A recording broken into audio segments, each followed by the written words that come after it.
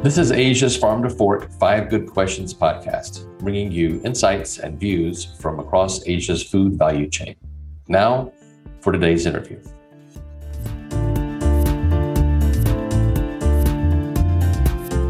Hi again, everybody. I'm Duke Kip, host of Asia's Farm to Fork 5 Good Questions podcast, and we're very lucky to have another great guest with us today.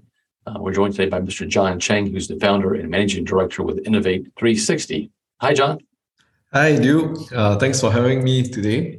Yeah, no, thanks for joining us. Appreciate you taking the time out of your schedule to do this. So in the spirit of the 5 good questions, maybe we'll just jump right in. So first question I wanted to pose to you, limited understanding and knowledge about Innovate 360, is that it's a food accelerator based here in Singapore. So maybe that's a good place to start. What exactly is a food accelerator? And was there a strategic reason maybe why it was started here in Singapore? So I started Innovate 360 in 2018, really to help startups to scale and go to market. So I come from a traditional family business, and one of the things that we wanted to do, was looking at how could we help ourselves by helping others.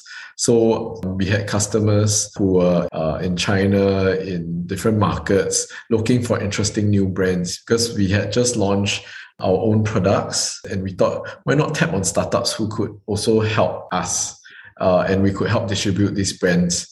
And so that's how we started this food accelerator. It really comes from a point where we wanted to pay it forward as well. That was in 2018. And by 2019, we had more than 15 startups.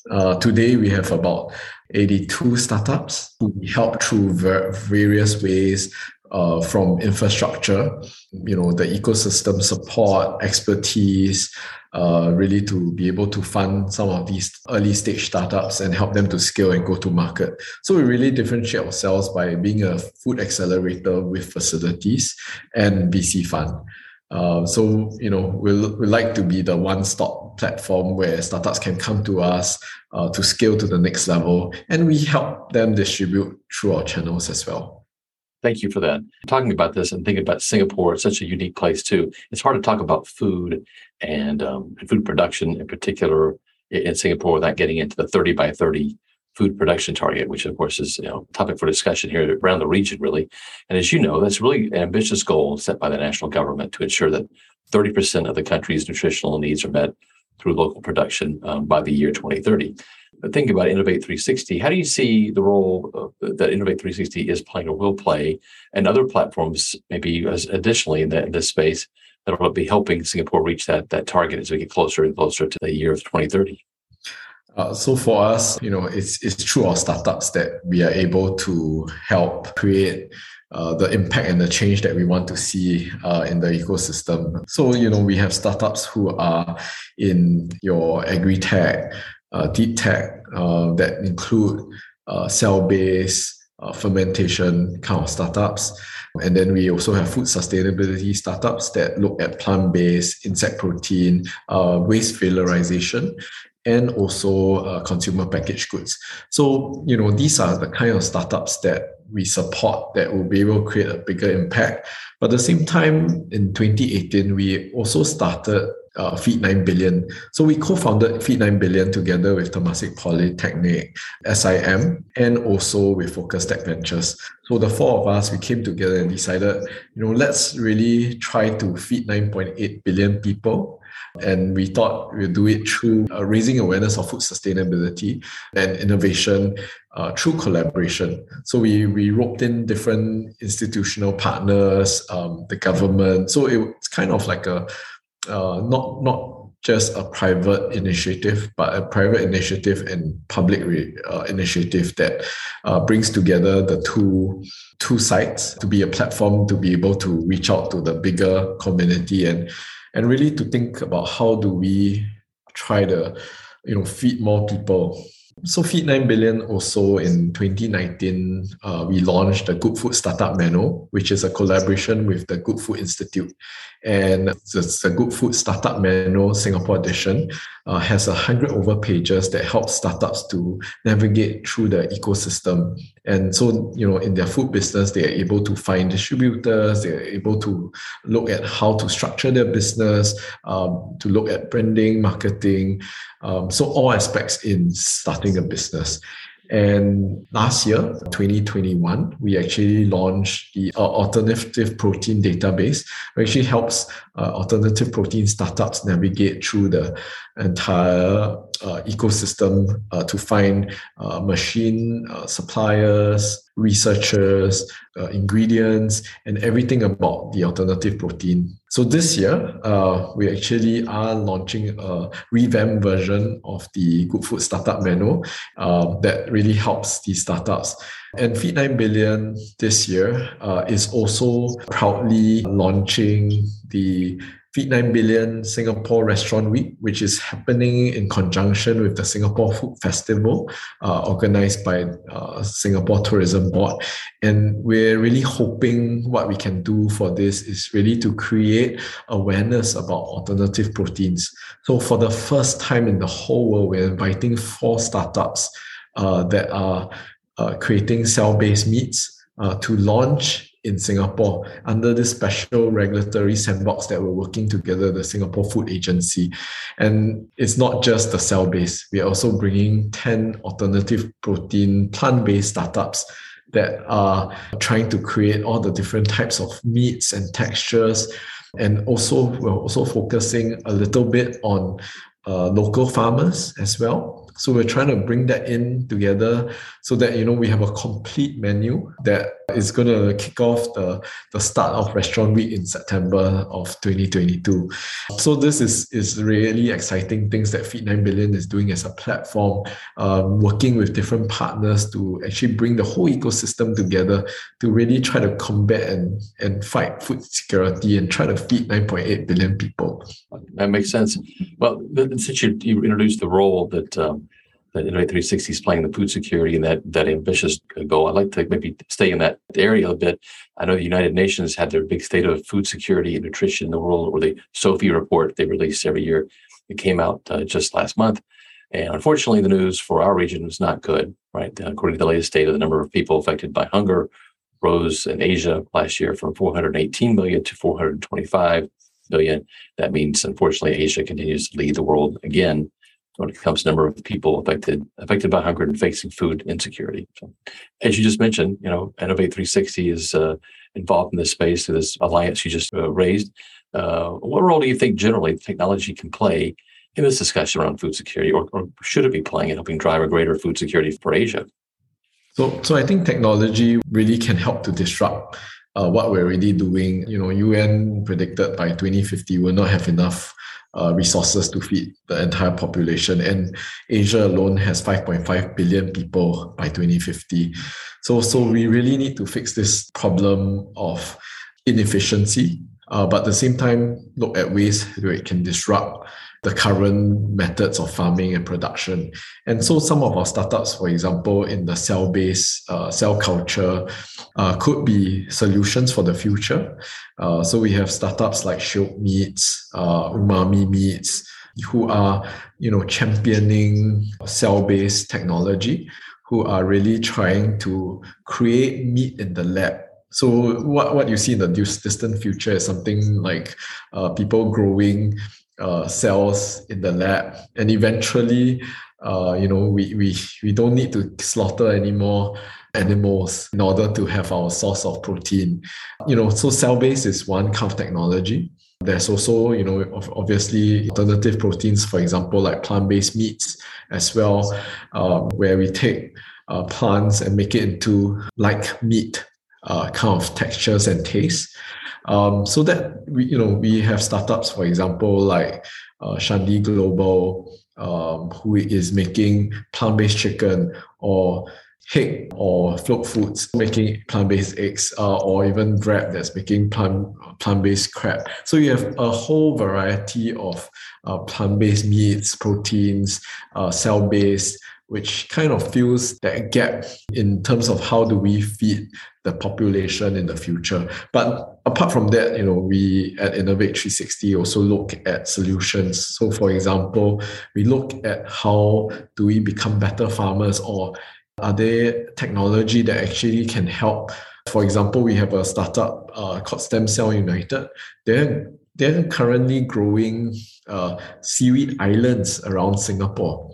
And what they are trying to do is growing seaweed in fish farms. We call them kelongs in Singapore.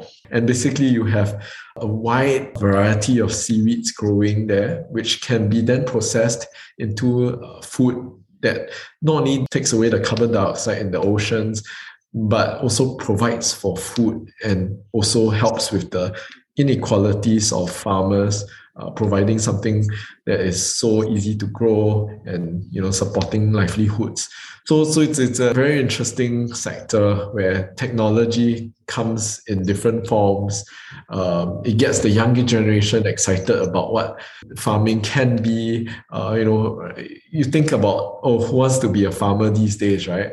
But can you imagine working in an alternative protein factory where you're creating meat in the lab, or you're creating plant-based proteins, or growing seaweed in the seaweed islands? It's something that's so interesting and so exciting that I think will impact and create that food source for the future. No, things are changing so fast, and Singapore is.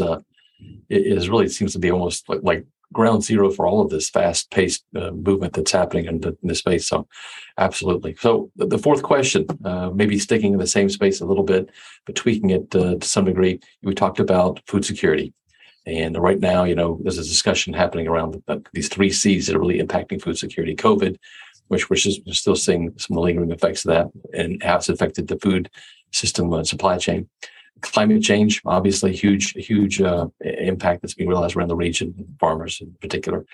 And then conflict, right? What's happening in Europe right now and how that's really wreaking havoc on the food systems and, again, the supply chain issues. And so that's drawn to light really more than ever, the resiliency, the need for resiliency in our food system. So I'm wondering, in your view, your perspective, are there any must-haves when it comes to making our food systems more resilient in times like these? Yeah, so I've been in the food industry for the last 12 years, and when I graduated, I never knew what I was going to do, and how I survived so far was really through collaborating with different partners, coming together, and then helping them in my trade, which was something kind of like a sunset industry back then. Food manufacturing isn't the most sexy kind of thing, especially a 75-year-old sugar business. So that was my background, and I realized that by working and tapping on others would actually help me to grow faster. And so one of the initiatives that we're doing at Innovate 360 is really to work with different partners, public as well as private, to create more impact. And that's through Feed 9 Billion again. It's really about public as well as private partnership, where you'll be able to push initiatives. I think one of the things that we really want today is to look at raising awareness of food sustainability, because it means so many different things to so many different people. And it's not a very common topic as yet, unless, of course, you're in the same industry. And that's where, to become a food system that is more resilient, it really takes a lot of effort to get not just one person to do it, but to get the whole ecosystem to do it. And that's where I am coming from. It's really about collaborations. Yeah. Absolutely. Well, that brings us to the final question. And we've spent some time today, as we normally do, talking about a lot of the challenges, right? COVID and climate change, conflict, food insecurity, sustainability, and so much that's really front and center right now. But at the same time, we alluded to a bit there, there's quite a number of opportunities too. Some exciting things that are happening here in Singapore, particularly Innovate 360 and otherwise. And I'm wondering, maybe if you could take a look into the crystal ball by 5 years, 10 years, and as you look ahead a bit, are there some things you think you would want to sort of predict or project that are good developments you can see taking place in the region? I think in Singapore, you're actually seeing quite a lot of technologies happening and a lot of interesting startups coming over, because Singapore, as you know, is the first country in the world that allowed the sale of cell-based meats. And that's opened up, a new whole sector where you have, I just recently came back from Israel, and it was amazing to see how many startups are spinning out from Israel. And one very interesting point was that they were looking at the US because of market size, but they were also looking at Asia. And they were thinking of literally coming to Singapore because of our regulatory framework to actually start their businesses here. It's amazing that our government is so forward thinking, but at the same time, that kind of sets the runway for the future.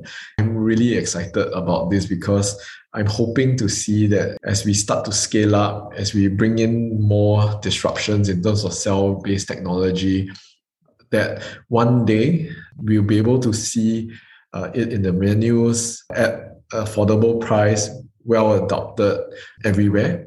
But that will take time. I think that's still at least 5 years away. I do see some bright sparks in the near future, but I think in terms of regulatory, there are still challenges, not just in Singapore, but different governments need to come together and agree that this is something that they will want to look at as a group. And I think this kind of disruption is something that I'm hoping that 10 years later, our kids or the next generation would say, what you mean you used to slaughter chicken? Maybe 10 years later, people will be saying, oh yeah, everything is all made in fermenting tanks. So hopefully that will happen in the near future. Yeah, that's something that I'm looking forward to. We'll have you back on in 10 years, and we'll pull back the tape and we'll see how it all looked out. But that's excellent. Thank you, John. Thank you for this. And with that last question, you're officially off the 5 Good Questions hot seat. We appreciate you joining us today. Thanks for tuning in. We hope you enjoyed today's podcast. And if you did, please rate, review, and subscribe. We look forward to bringing you another 5 Good Questions interview